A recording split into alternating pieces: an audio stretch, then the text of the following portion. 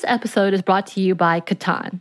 This summer looks a bit different than most summers. We're staying at home for the most part, and we're finding ourselves looking for new activities to enjoy at home.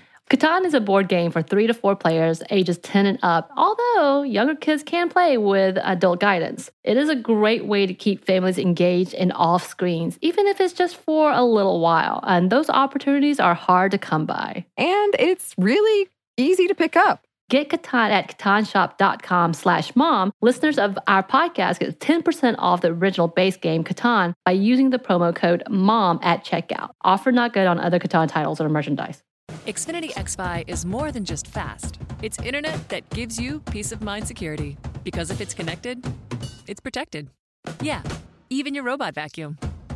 Can your internet do that? Learn more at xfinity.com/XFi.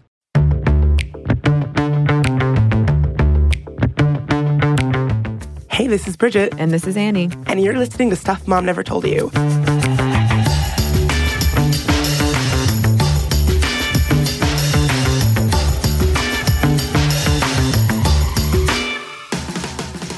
Now, today, we're going to dive into a topic that I've sort of been, I have to admit, kind of tuning out a little bit. For my own kind of mental health, I found myself sort of tuning out the news because it's massively, massively depressing.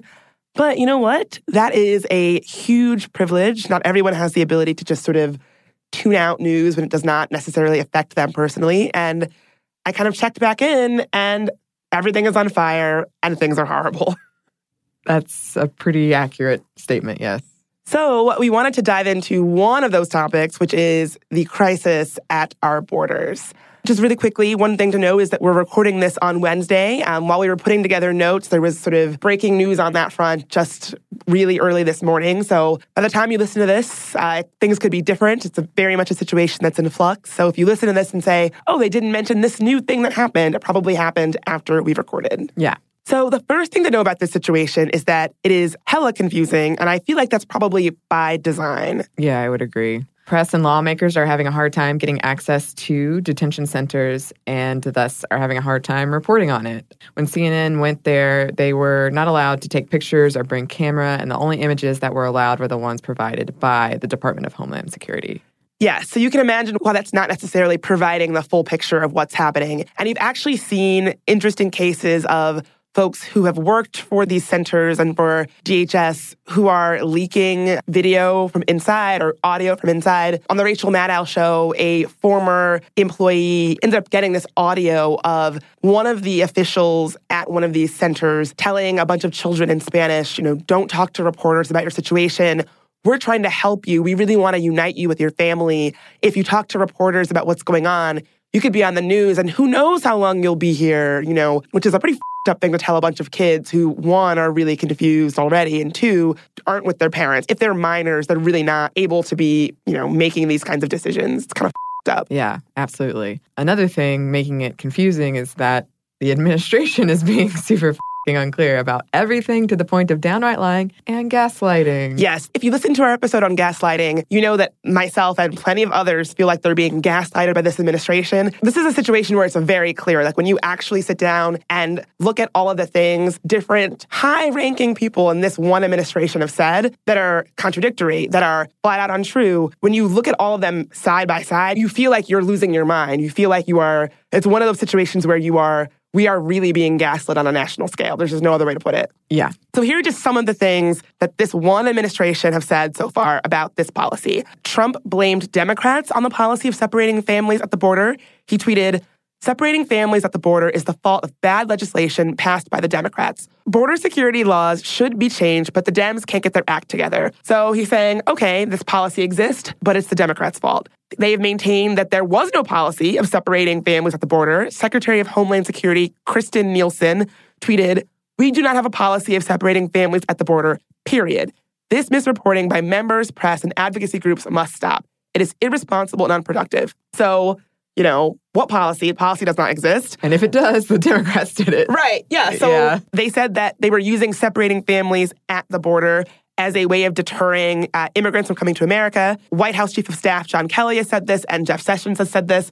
They've said it on video, so they've said it. We've seen it with our eyes. They've maintained that separating families at the border is actually biblically mandated. Jeff Sessions said this during a speech. According to The Hill, Sessions cited scripture while defending this policy, saying, "I would cite to you the Apostle Paul and his clear and wise command in Romans 13 to obey the laws of the government because God has ordained them for the purpose of order."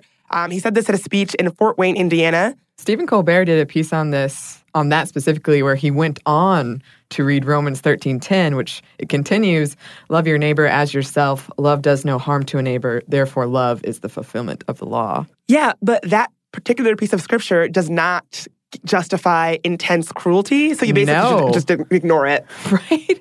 Yeah, and other people have pointed out that scripture was also used to justify slavery. Yeah, we should, what are we using scripture to justify? I mean, yeah. The whole thing is a farce. Yeah, anyway. The whole thing is a farce. Yeah. Separating families at the border is being used as a negotiation tool. Trump tweeted, "Democrats can fix their forced family breakup at the border by working with Republicans on new legislation." It seems to be what he's suggesting there is that these children are being used as a kind of bargaining chip to get his wall, which is pretty disgusting. Another thing that he has said is that his hands were tied and that he could not overturn this policy by an executive order, that he needed Democrats and Congress to get their acts together to do anything at all. His hands were tied. He said, "I hate that children are being taken away," Trump told reporters on June 15th. "The Democrats have to change their law. It's their law." When he was pressed on using executive action, he said, "I can't do it through executive order." But obviously, that was a lie, because on June 20th, he did exactly that, signing an executive order to keep parents and children together in detention. More on that later, but pretty clearly was just a lie. There's no other way to put it. He said one thing, and then his own behavior illustrated that thing that he was on camera saying was not true. Yep. The Washington Post has a great video rundown of just a slice of some of the contradictory statements coming out of this administration. I want to focus on the American families who've been permanently separated from their children because of the sanctuary cities and open borders that Hillary Clinton so strongly supports. Our Department of Homeland Security personnel going to separate the children from their moms and dads. Yes, I am considering, in order to deter, I am considering exactly that. And I hate it, but that's a Democrat bill that we're enforcing. If I included things from just, spokespeople who are not in the administration, this whole segment would be about showing how much they lie. But I only specifically chose public statements from actual Trump administration officials, and this is how unclear it's being. And so when I was just compiling this, by the end of it, I felt dizzy. I was like, what is our policy? Is there a policy? Is it? Basically, they're saying there is no policy, but if there is, it's the Democrats' fault. And it would be a really good bargaining tool if there was. And actually, it would be biblically mandated if we had one, but we don't have one. And if we did have one, Trump could not get rid of it by executive order, but he did. Yeah. So you can get a sense of why this is a dizzying situation. Yeah. It reminds me of the narcissist prayer that you brought up in the gaslighting episode. It pains me to say this. This is such a good example of gaslighting from our administration. I mean, I'm someone who pays pretty careful attention to the news generally when I'm not making a conscious effort to check out of it. And I feel like I don't have a lot of clarity about what's going on. And so imagine your average person who is, a casual observer of the news. We don't have a situation where it's easy to understand what's going on in your own country, and that's a problem. Oh, yeah, absolutely. So what's really going on? There are a couple of things that we can tell you. These are our sort of, if we go back to the gaslighting episode, this is my gaslight where I know this is a number because I saw it on an official statement. I know this is happening because I saw a picture of it. Right. Yeah, your facts that you can refer back to. Your journal entry. Mm-hmm. Yeah. We know that at least 2,342 children were separated from their parents between May 5th and June 9th as a result of Trump's policy. Exactly. So one question that I've seen sort of floating around a lot is, why is this happening? And I want to make it clear that a lot of folks have this narrative of people who cross our borders, they're doing so because they're fleeing economic oppression. And so for a long time, that was definitely true, that your average person crossing the border was a man who was looking to find work to send money back home. But because of really, really violent situations in Central America, places like Honduras, places like El Salvador, now you have people who are fleeing with their entire family. So the situation has really, really changed. Many people are fleeing intense violence, gangs, and political turmoil in Central America. And this really sounds like a terrible situation for people who have children. Boys of a certain age, when they become, 10, 11, 12, a lot of them are really targeted and pressured by gangs to join their gang. And if they don't, it could have really, really violent outcomes. And parents sometimes have to work extra to get money to provide security for their kids if they want this to be a situation their kids avoid. It's also bad for girls in places like El Salvador and Honduras because they're targeted at an early age to either be sexually abused or to become gang members. According to The Atlantic, the eventual fate of a girl, whether she is left alone, harassed into joining a gang, or forced into becoming a sex slave, depends entirely on local leaders, or palabreros, who run the local cells or cliques of two of the largest gangs, MS-13 and Barrio 18. And it really just sounds like a terrifying situation for people who have children. Yeah.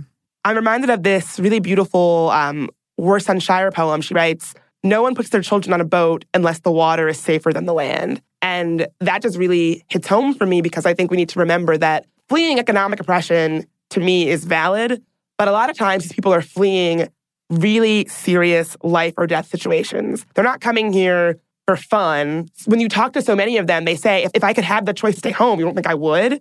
Yeah. Yeah, it's like, of course they would. People are coming with very young children, and they know that they're making a very dangerous and tough decision to cross our borders. And no one would do that with a baby under 5, unless they didn't have a choice. Yeah. I read people have been trying to figure out, whether this works at all as a deterrent, separating families at the border. And most everyone that they've talked to has said that doesn't even factor into your mind when you make the decision, I have to flee for my life and my family's life. You're not thinking beyond that. You're thinking, this is a dangerous situation and I have to get out of it. And no one's going to make that, no one's going to make that choice, that dangerous choice, unless they feel like there is no other option. Right. I know there's someone out there thinking, why don't they just call the police? Why don't they just do that?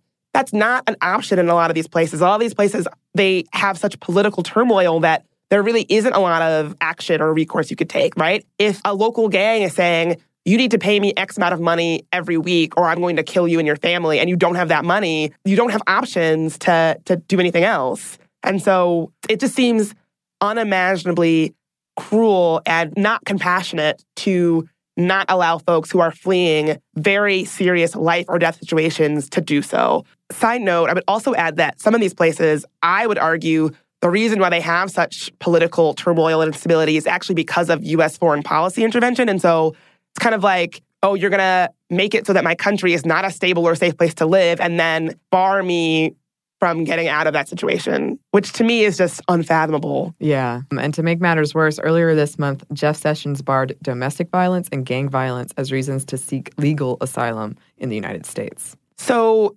previously, if you were actually fleeing, violence credibly, you could come to the United States. That was how we did business. And honestly, Jeff Sessions, this move of barring domestic violence victims from seeking legal asylum in the United States, let's be clear, people will die at the hands of their abusers because of that choice. Like, there's no other way to say it. People will die, and that policy is going to get people killed, for sure. No doubt about it. Yeah, I know. I heard a report from someone. It already has. Some reporters have followed back to see what happened to people who were turned away, and it already has. Here's a good summary based on a Vox piece. Let's say you're fleeing a dangerous country like Honduras. You could go to a U.S. port of entry, like a border checkpoint, and claim asylum, which is legal. But if you cross the border not at a point of entry, it's a misdemeanor. If you're caught doing this, officials interview you to make sure you have, quote, credible fear if sent back to your home country. This is to determine whether you are eligible to go in front of a judge and seek asylum. About 3 in 4 people are deemed credible. So before Trump's zero-tolerance policy, those who were deemed to have a credible fear would be put on a track to see an immigration judge who would figure out whether or not they could be granted asylum. Again, it used to be if you were fleeing violence, domestic violence, or gang violence, that kind of thing, you could be granted asylum in the United States. At that point, if you actually are fleeing violence, the U.S. has to keep asylum seekers because federal and international law says they can't just deport people back to places where they would face danger. And before Trump's zero-tolerance policy, families generally would be kept in detention together while they waited for the results of these proceedings. Now, some families were released and told to come back for a court date. Others were kept waiting in detention for up to 20 days, and if they had not seen a judge by then, they were released and told to return for a court date at some point during the future. If you recall, during the Obama administration, this was sometimes called catch and release. It was a policy of sort of, okay, come back, we'll figure it out later. And Trump really vowed to sort of end this policy. Yeah. And here are some of the things that are different about Trump's approach. Instead of first figuring out whether you should be granted asylum, the administration's first step is now to deal with the other matter at hand, the misdemeanor for illegal entry.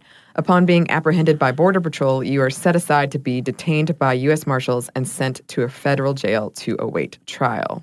And this is where the separation happens, because a child can't go with you to federal jail.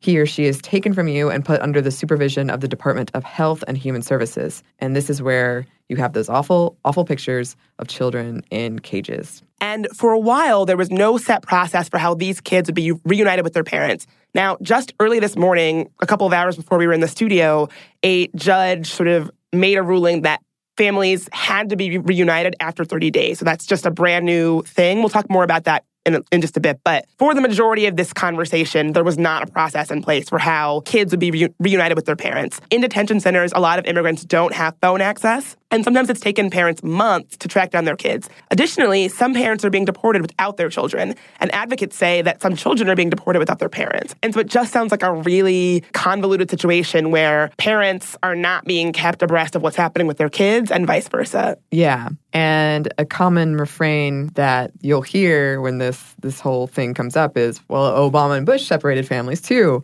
And that's awful. But Trump's zero tolerance policy is what makes it different. While past policy also attempted to dissuade illegal border crossing, the zero tolerance part of this is new. The Obama policy made exceptions for families crossing the border with children to avoid separating them. According to figures obtained by the Washington Post, only about 21% of cases between 2010 and 2016 were referred for federal prosecution. Per CNN, under both Obama and his predecessor, President George W. Bush, tens of thousands of illegal immigrants were prosecuted via Operation Streamline. Though, as PolitiFact reports, most parents traveling with children were exempted. So yeah, that's a key difference, which is that there were exceptions made. You know, I want to be clear. I was a big vocal critic of Obama's immigration policies, and I think a lot of people on the left were. And so, but I do know that Obama's administration was legitimately facing an increase of immigrants coming through our borders. And so I think they implemented policies that I was very vocally against in order to deal with that. The Trump administration is dealing with no such influx of immigrants, and they are really kind of running wild with this immigration apparatus that the Obama administration really did set up. And so to be clear, Obama's immigration policies are what helped create the roadmap for where we are today. And Trump is really sort of running with that. I've heard people say things like, Obama built this apparatus and then gave the keys to a madman who was Trump. During the Obama administration, a federal judge in California ruled that Obama was violating a 20-year-old case known as Flores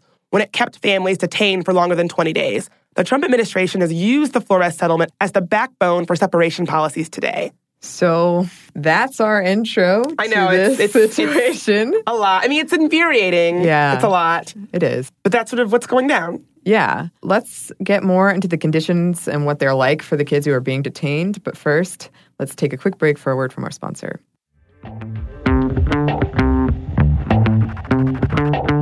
This episode is brought to you by Chinet. The Chinet brand provides premium disposable tableware to celebrate moments of togetherness. Yes, and right now that is more important than ever, especially when we're all apart. So recently I had a group and we had a socially distanced barbecue where the host drew out circles and chalk that were 6 feet apart. And everyone showed up with their own chairs and beverages. And it was really convenient to have disposable products. And we just had a lovely conversation. It was really fun. Yeah. And with the disposable products, I know that the Chinet brand provides durable and trusted products, which I have used before, that let you enjoy every moment of the get-togethers in traditional or now not. And there are classic white products that can work for any gathering, or cut crystal plates and cups when you want to make something a little extra special. Disposable tableware keeps things simple and cleanup easy. Chi-Net products are available wherever you buy groceries, including delivery or pickup. This episode of Stuff Mom Never Told You is brought to you by HelloFresh. Get fresh, pre-measured ingredients and mouth-watering seasonal recipes delivered right to your door with HelloFresh, America's #1 meal kit. HelloFresh lets you skip those trips to the grocery store and makes home cooking fun, easy, and affordable. And while we're under a quarantine, I will say HelloFresh has so many recipes. It's been wonderful because it gets me out of my rut and I'm able to try new recipes instead of my same old, same old. And they offer contactless delivery to your doorstep for easy home cooking with the family, so you don't have to have those stressful meal planning and grocery store trips. Even better, HelloFresh's pre-portioned ingredients means there's less prep for you and less food waste. So if you're ready to try some of the delicious food from HelloFresh, go to HelloFresh.com/MomStuff80 and use code MomStuff80 to get a total of $80 off, including free shipping on your first box. That's HelloFresh.com/MomStuff80 and use code MomStuff80 to get a total of $80 off and free shipping on your first box. Additional restrictions apply. Please visit HelloFresh.com for more details. And we're back. Thank you, sponsor. So to me, one of the saddest things, I don't know why this particular nugget really stuck with me, but one of the saddest things I found about this situation is that parents a lot of times are being sort of misled about what's going on with their kids, and they don't find out until it's too late. According to federal defenders, some Border Patrol agents are straight up lying to families about how long they're being separated and why. A federal defender told Washington Post's Michael E. Miller that parents were told their children were just being taken away briefly for questioning. Liz Goodwin of the Boston Globe cites a defender saying that in several cases, children were taken by Border Patrol agents who said they were going to give them a bath. As the hours passed, it suddenly dawned on the mothers that the kids were not coming back. I can't imagine what that would be like. Having, first of all, a stranger taking my kid and saying, I'm going to give your kid a bath. Already, that would be bad enough. But then waiting as these hours go by and realizing I might not see her again. She might not be coming back. Yeah. It reminds me, and I do hate when people just bring up the Nazis all the time, but I did visit Auschwitz when I was in Germany, and you kind of have this expectation, you know it's going to be miserable, you know the kinds of things you're going to see. But the room that I broke down and started crying in was the room where it had all of the suitcases children had packed. And they were excited because they were told, like, you're going to kind of go to this fun, like, you're going to get away and go to somewhere nice, and just suitcases as far as you could see of kids who packed. And it's just horrendous. That's heartbreaking. It is, yeah.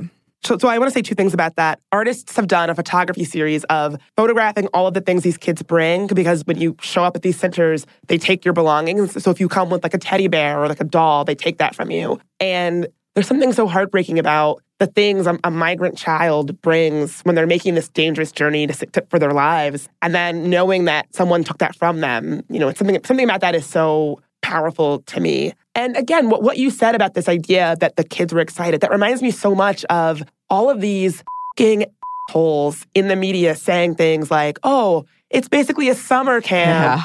It's no different than when you go to boarding school. It's like people saying, oh, they get to watch movies, they get to play games. They're not with their f***ing parents. They're kids. Like, you could take me from my parents and put me on a Caribbean cruise. If I'm not with my mom and I'm a kid, that's a problem. And the fact of the matter is, if it's a summer camp, then send your kids there. That's what I want to say. If it's a summer camp, then I would like Laura Ingraham to send her daughter there. If it's so nice and such a nice experience. Yeah, and just the uncertainty and not knowing would be so scary. You don't know what's going on. You're just in this place without your parents. And very young babies are being taken from their parents. 3 centers in Combs, Raymondville, and Brownsville in southern Texas called Tender Age Centers, which have been repurposed to house the youngest migrants, including those younger than 5, the Associated Press reported. Within 3 days, the children are supposed to be transferred from immigration detention to the Office of Refugee Resettlement, which is part of the Department of Health and Human Services. The CEO of Southwest Key, which operates 26 ORR shelters, tells NPR the children at his facilities range from ages 0 to 17. Like babies. 0, yeah. Babies. So here's why that's so bad. One former detention center worker who recently quit because of all of these conditions, he has been really vocal about speaking out about what's happening. he basically said that for the most part, before this policy, young people who crossed the border, 80% of the time they were teenagers who were doing it alone. And they sort of knew the drill. They knew what to expect. Usually they'd be detained for a while and then they would go live with a family member, sometimes their own parents. And so these were older kids who sort of knew the drill. Now it's very young babies who are basically traumatized. This worker says that he quit because the shelter where he worked in Tucson, Arizona, which previously had been pretty well run and well organized and was able to provide at least some sort of structure for these kids, is now just overwhelmed by an influx of younger, more traumatized, really babies, which is sort of a change from how things had been up until that point. Yeah. And when you think of just the logistics of it, a baby's not going to be able to speak, to tell you the names of his or her parents. Exactly. Yeah, I read a really troubling report that a girl was being detained with a baby and that she didn't know this baby. It was not a relative of hers. And she was changing the baby's diaper because it was just such a chaotic situation that you had like a young girl taking care of an even younger girl because the detention center was just that ill-equipped to handle it. So this worker who quit, he actually says that his breaking point came when he had to tell two siblings, ages 6 and 10, they couldn't hug each other. They called me over the radio, and they wanted me to translate to these kids that the rule of the shelter is that they were not allowed to hug, he says. And these kids had just been separated from their mom, basically just huddling and hugging each other in a desperate attempt to remain together. He had to say, you can't hug. That would break me. I would quit too. I would not be able to do that. Yeah, that's like movie villain level of barbaric, like no hugging. Southwest Keys says it has a clear policy that allows touching and hugging in certain circumstances. So who knows? I mean... Yeah. The American Academy of Pediatrics has said the practice of separating children from their parents at the border can cause the children, quote, irreparable harm, which, of course, it's traumatic. Babies, particularly babies, like kids need to be with their parents, but babies being taken and put in a shelter, I mean, baby jails. How have we come to this? Yeah. If you haven't heard it already, ProPublica obtained this audio of babies wailing, and it's just unbearable. Let's take a quick listen.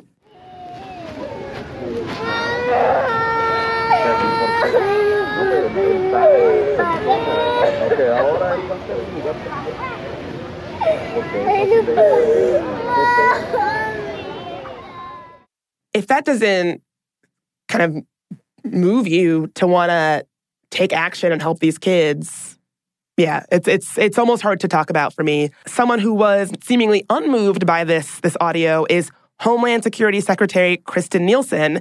Protesters in D.C. stood outside of her house and played this audio very loudly to sort of drive home the message that, hey, this is what you're doing. The Associated Press visited one site and described a large, dark facility with separate wings for children, adults, and families. Inside an old warehouse in South Texas, hundreds of children wait in a series of cages created by metal fencing. One cage had 20 children inside. Scattered about are bottles of water, bags of chips, and large foil sheets intended to serve as blankets. Well, that doesn't sound like a summer camp to me. Yeah, there was no situation like that in any of the summer camps that I went to. I'm very curious what kind of summer camps Laura Ingram went to that this sounds like. Yeah, seriously. This turned into a whole other, frankly, silly debate about whether or not the kids were being kept in cages. It is not in dispute that children are being kept in chain-link structures, but the administration bristled at the word cages because we are in that much of an Orwellian nightmare right now. Yeah, that whole debate that was a blip in the news cycle of, well, are they cages or are they chain-link structures? I could give a Like, I was so horrified. Some of the conversations that have dominated the news cycle on this issue have nauseated me. Are they actually cages? Is it civil to kick somebody out of a restaurant? I could give a Kids are in real bad situations. The fact that we've kind of even allowed this conversation to even be slightly dominated by these, frankly, this silliness is it enrages me to no end. It boils my blood. Yeah. Another thing that boils my blood, the policy is especially cruel to children with special needs. And when a pundit on Fox News brought up a 10-year-old girl with Down syndrome who was taken from her mother at the border, former Donald Trump campaign chief Corey Lewandowski said, "Womp womp." Literally. Yeah. Here's the clip. I read today about a 10-year-old girl with Down syndrome who was taken from her mother and put in a cage. I read about did you say want to a 10-year-old with Down syndrome what being I taken said from is her you can mother? pick anything you want out, but the bottom line is very clear. You? When you How cross absolutely the border dare you, illegally. sir? Can you imagine being this much of a hole? I mean, when I saw this, I just thought, I hate to say, oh, such and such is a monster, because I think when we demonize people who make bad laws and we say they're monsters, it divorces us from the idea that they're just like us. They're people who are responsible for really bad policy. It sort of like allows us to remove ourselves from them. But when I saw this, I thought, this guy's a monster. This guy is an asshole and a monster, and I hate him. Like, I was so enraged when I saw this clip. So enraged. And he also refused to apologize for it. So this guy sounds like a real gem. So we're going to take a quick break because I'm getting a little heated. But I want to talk more about where we're at with the situation and sort of what can be done about it after a quick break. This episode is brought to you by Arches and Halos. Between being on video calls all day, having to wear masks everywhere, and now using our eyes and only our eyes to smile at people, it feels like the main thing people notice now are our eyes. Arches and Halos is our favorite brow products that is so easy to find, pick up, and with a few quick steps have the most amazing brows ever. They have professional quality products at the perfect price point. Celebrity makeup artists use Arches and Halos because of how well done the formulas are, and they are half the price of department store brands. They have 8 color shades to choose from, everything from sunny blonde to auburn to charcoal. Everyone is represented. They cater to women and men of all brow shapes and sizes. Embrace your natural brow. And they're all about individuality. Brow tools for all looks and style needs. You can use for dramatic or natural look. They have an amazing range of products, too, from tweezers, razors, pencils, pomade, mousses, gels, all kinds of things. Find Arches and Halos on your next trip to Target and Walgreens. Arches and Halos Professional Brow Grooming. Be bold, be you. This episode of Stuff Mom Never Told You is brought to you by Catan. This summer looks a lot different than most. We're staying at home for the most part, and many events we usually look forward to are canceled. We find ourselves looking for new activities to enjoy at home. Catan is a board game for 3 to 4 players, ages 10 and up. Although many younger kids can play with initial adult guidance, it's a great way to keep families engaged and off screens, even if it is just for a little while. And those opportunities are hard to come by. Unlike the roll your dice, move your mice games, this is a little different. What are your experiences? The first time I played Catan was at our office game night. And it was so fun. It was quick to pick up. It was easy. It was social. We made it really competitive because we're a competitive group, but you don't have to. And what I thought was just going to be a short game among friends turned into an epic game night that we shall remember forever. Hours we played, hours. And yes, I lost, but I had fun. You had fun. Well, obviously it keeps you really social. And like you said, it is really easy to pick up, which is really nice right now. This year is the 25th anniversary of Catan. Get Catan at catanshop.com/mom. Listeners of the podcast get 10% off the original base game Catan by using the promo code MOM at checkout. Offer not good on other Catan titles or merchandise. And we're back. Thank you, sponsor. So, after much outcry, Trump signed an executive order, even though he specifically said that he had no power to do this earlier because he's a liar and an asshole. He did sign an executive order that made some movement on this policy. So basically, his order said that families will be kept together while awaiting proceedings. To be clear, it does not end his zero-tolerance policy or include any plan for how the children who are already separated from their parents will be reunited. And so there was a lot of, well done, Trump, blah, blah, blah, that, because it really didn't do that much at all. And again, I have a hard time taking this seriously because just days after he was sort of cajoled into signing this order, he was joined by what he called angel families, people who have lost loved ones at the hands of undocumented immigrants, in an attempt to shift the focus of his horrible policies. These families held poster-sized photos of their slain offspring that Trump decided was an appropriate thing to actually autograph, which to me seems a little bit tactless, but whatever, I guess I'm not president. Now, Trump actually tried to make this really, I think, unfair rhetorical point that we're all up in arms about kids who are being separated from families temporarily, quote unquote, when we've got families who are separated permanently because of, quote, the violence of undocumented immigrants. He said, "These are American citizens permanently separated from their loved ones." The word permanently being the word that you have to think about. permanently. They are not separated for a day or 2 days. Permanently separated, Trump said. Basically, I know that it's very, very tragic to lose a loved one. And I think that people who have lost loved ones to violence or the actions of undocumented immigrants should, speak up about that. I'm not saying they shouldn't, and I feel for them. But using that to make the case for his atrocious policies at our border is it's not fair. Because he's sort of going off of this idea that undocumented immigrants are responsible for crime, which is just a lie. There's no truth to it.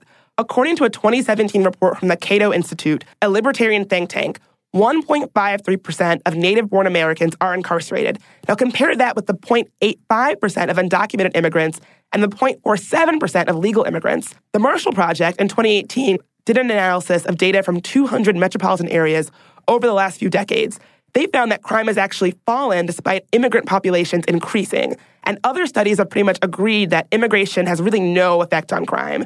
So Trump kind of saying that, the reason I'm doing this is because there's all of these immigrants are coming into our country and committing crimes, that's just factually not a correct statement, even if he gets on a stage and says otherwise. Yeah. And on Tuesday night, a judge ruled that families had to be reunified in 30 days. A judge in California on Tuesday ordered U.S. border authorities to reunite separated families within the 30 days, setting a hard deadline in a process that has so far yielded uncertainty about when children might see their parents. If children are younger than 5, they must be reunified within 14 days of the order issued Tuesday by U.S. District Judge Dana Sabra in San Diego. Sabra, an appointee of President George W. Bush, also issued a nationwide injunction on future family separations unless the parent is deemed unfit or doesn't want to be with the child. It also requires the government to provide phone contact between parents and their children within 10 days. So I'm glad we have a little bit of clarity on this situation, which so far has been very unclear for these kids. So I know this is a heartbreaking cluster of just awful, awful but what can be done? So here's some things that you should know. One, if you're thinking this sounds like a nightmare, something that you should know is there's a growing chorus of folks on the left who are actually talking seriously about abolishing ICE. So you might be thinking, that sounds wild, we need ICE. But actually, even though ICE seems like a very big part of our political system now, it's really only been a thing since 2003. It was created in response to 9/11 under the Bush administration, which combined 22 different federal agencies into a new cabinet-level department. Now, for decades, the Immigration and Naturalization Service, or INS, had handled legal immigration and the enforcement of immigration laws. But under the massive government restructuring in 2003, those tasks were split among 3 new agencies. Now, we should do a long follow-up episode on the awful racist failures of ICE as an organization, but Tina Vasquez has a really good piece on Rewire.com called The New ICE Age, an agency unleashed, that we'll link to in the show notes. And she basically charts how horrible ICE is and how we got to this situation. And basically, it just sounds like something needs to be done about ICE. She has a really telling quote from a former ICE official: "The American public needs to begin wrapping its head around the disproportionate political power that ICE wields. The most extreme environment isn't extreme enough for them. Under Trump, ICE can do more damage than we've ever seen." So it really sounds like this is an agency that could use some oversight, could use some restructuring, could use something, because it's not working now. And actually, you have lawmakers on the left who are formally getting behind this idea of abolishing ICE. Congressman Mark Pecan out of Wisconsin announced that he would introduce a bill to abolish ICE and crack down on the agency's blanket directive, target and round up individuals and families. And New York gubernatorial candidate Cynthia Nixon called for ICE to be abolished last week, and a number of congressional candidates, including Deb Haaland, who won her primary in New Mexico earlier this month, have done the same. This week, 3 Democratic members of Congress have joined them. So that's something to keep in mind. I think we should do an entire episode on this concept of abolishing ICE, which I would love to do. But, if that's something that you think, oh, gee, that sounds like a good idea, definitely do some more digging into this growing chorus of folks that are calling for ICE to be abolished. Another thing that you can do is reach out to your lawmakers. Even if they've already heard from you, they need to know that you will not stand for families being separated at the borders. You can donate to the Refugee and Immigrant Center for Education and Legal Services, RAICES. It is a 501c3 nonprofit that promotes justice by providing free and low-cost legal services to underserved immigrant children, families, and refugees in Central and South Texas. RAICES is the largest immigration nonprofit in Texas, with offices in Austin, Corpus, Dallas, Fort Worth, Houston, and San Antonio.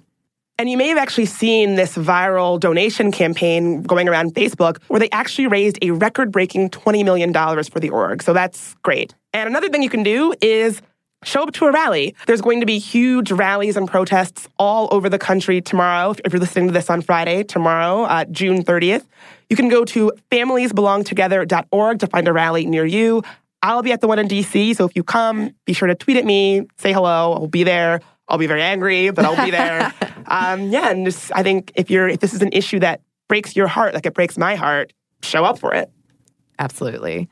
We would love to hear from you. In the meantime, you can email us at momstuff@howstuffworks.com.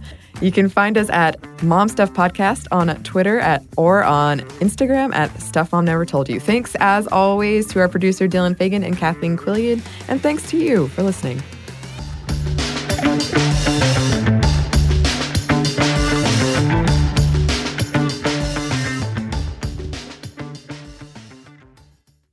In this time of pandemic and revolution, do you find yourself frustrated at high levels of corruption and inequality, at our inability to get basic things done, at the persistence of systemic racism?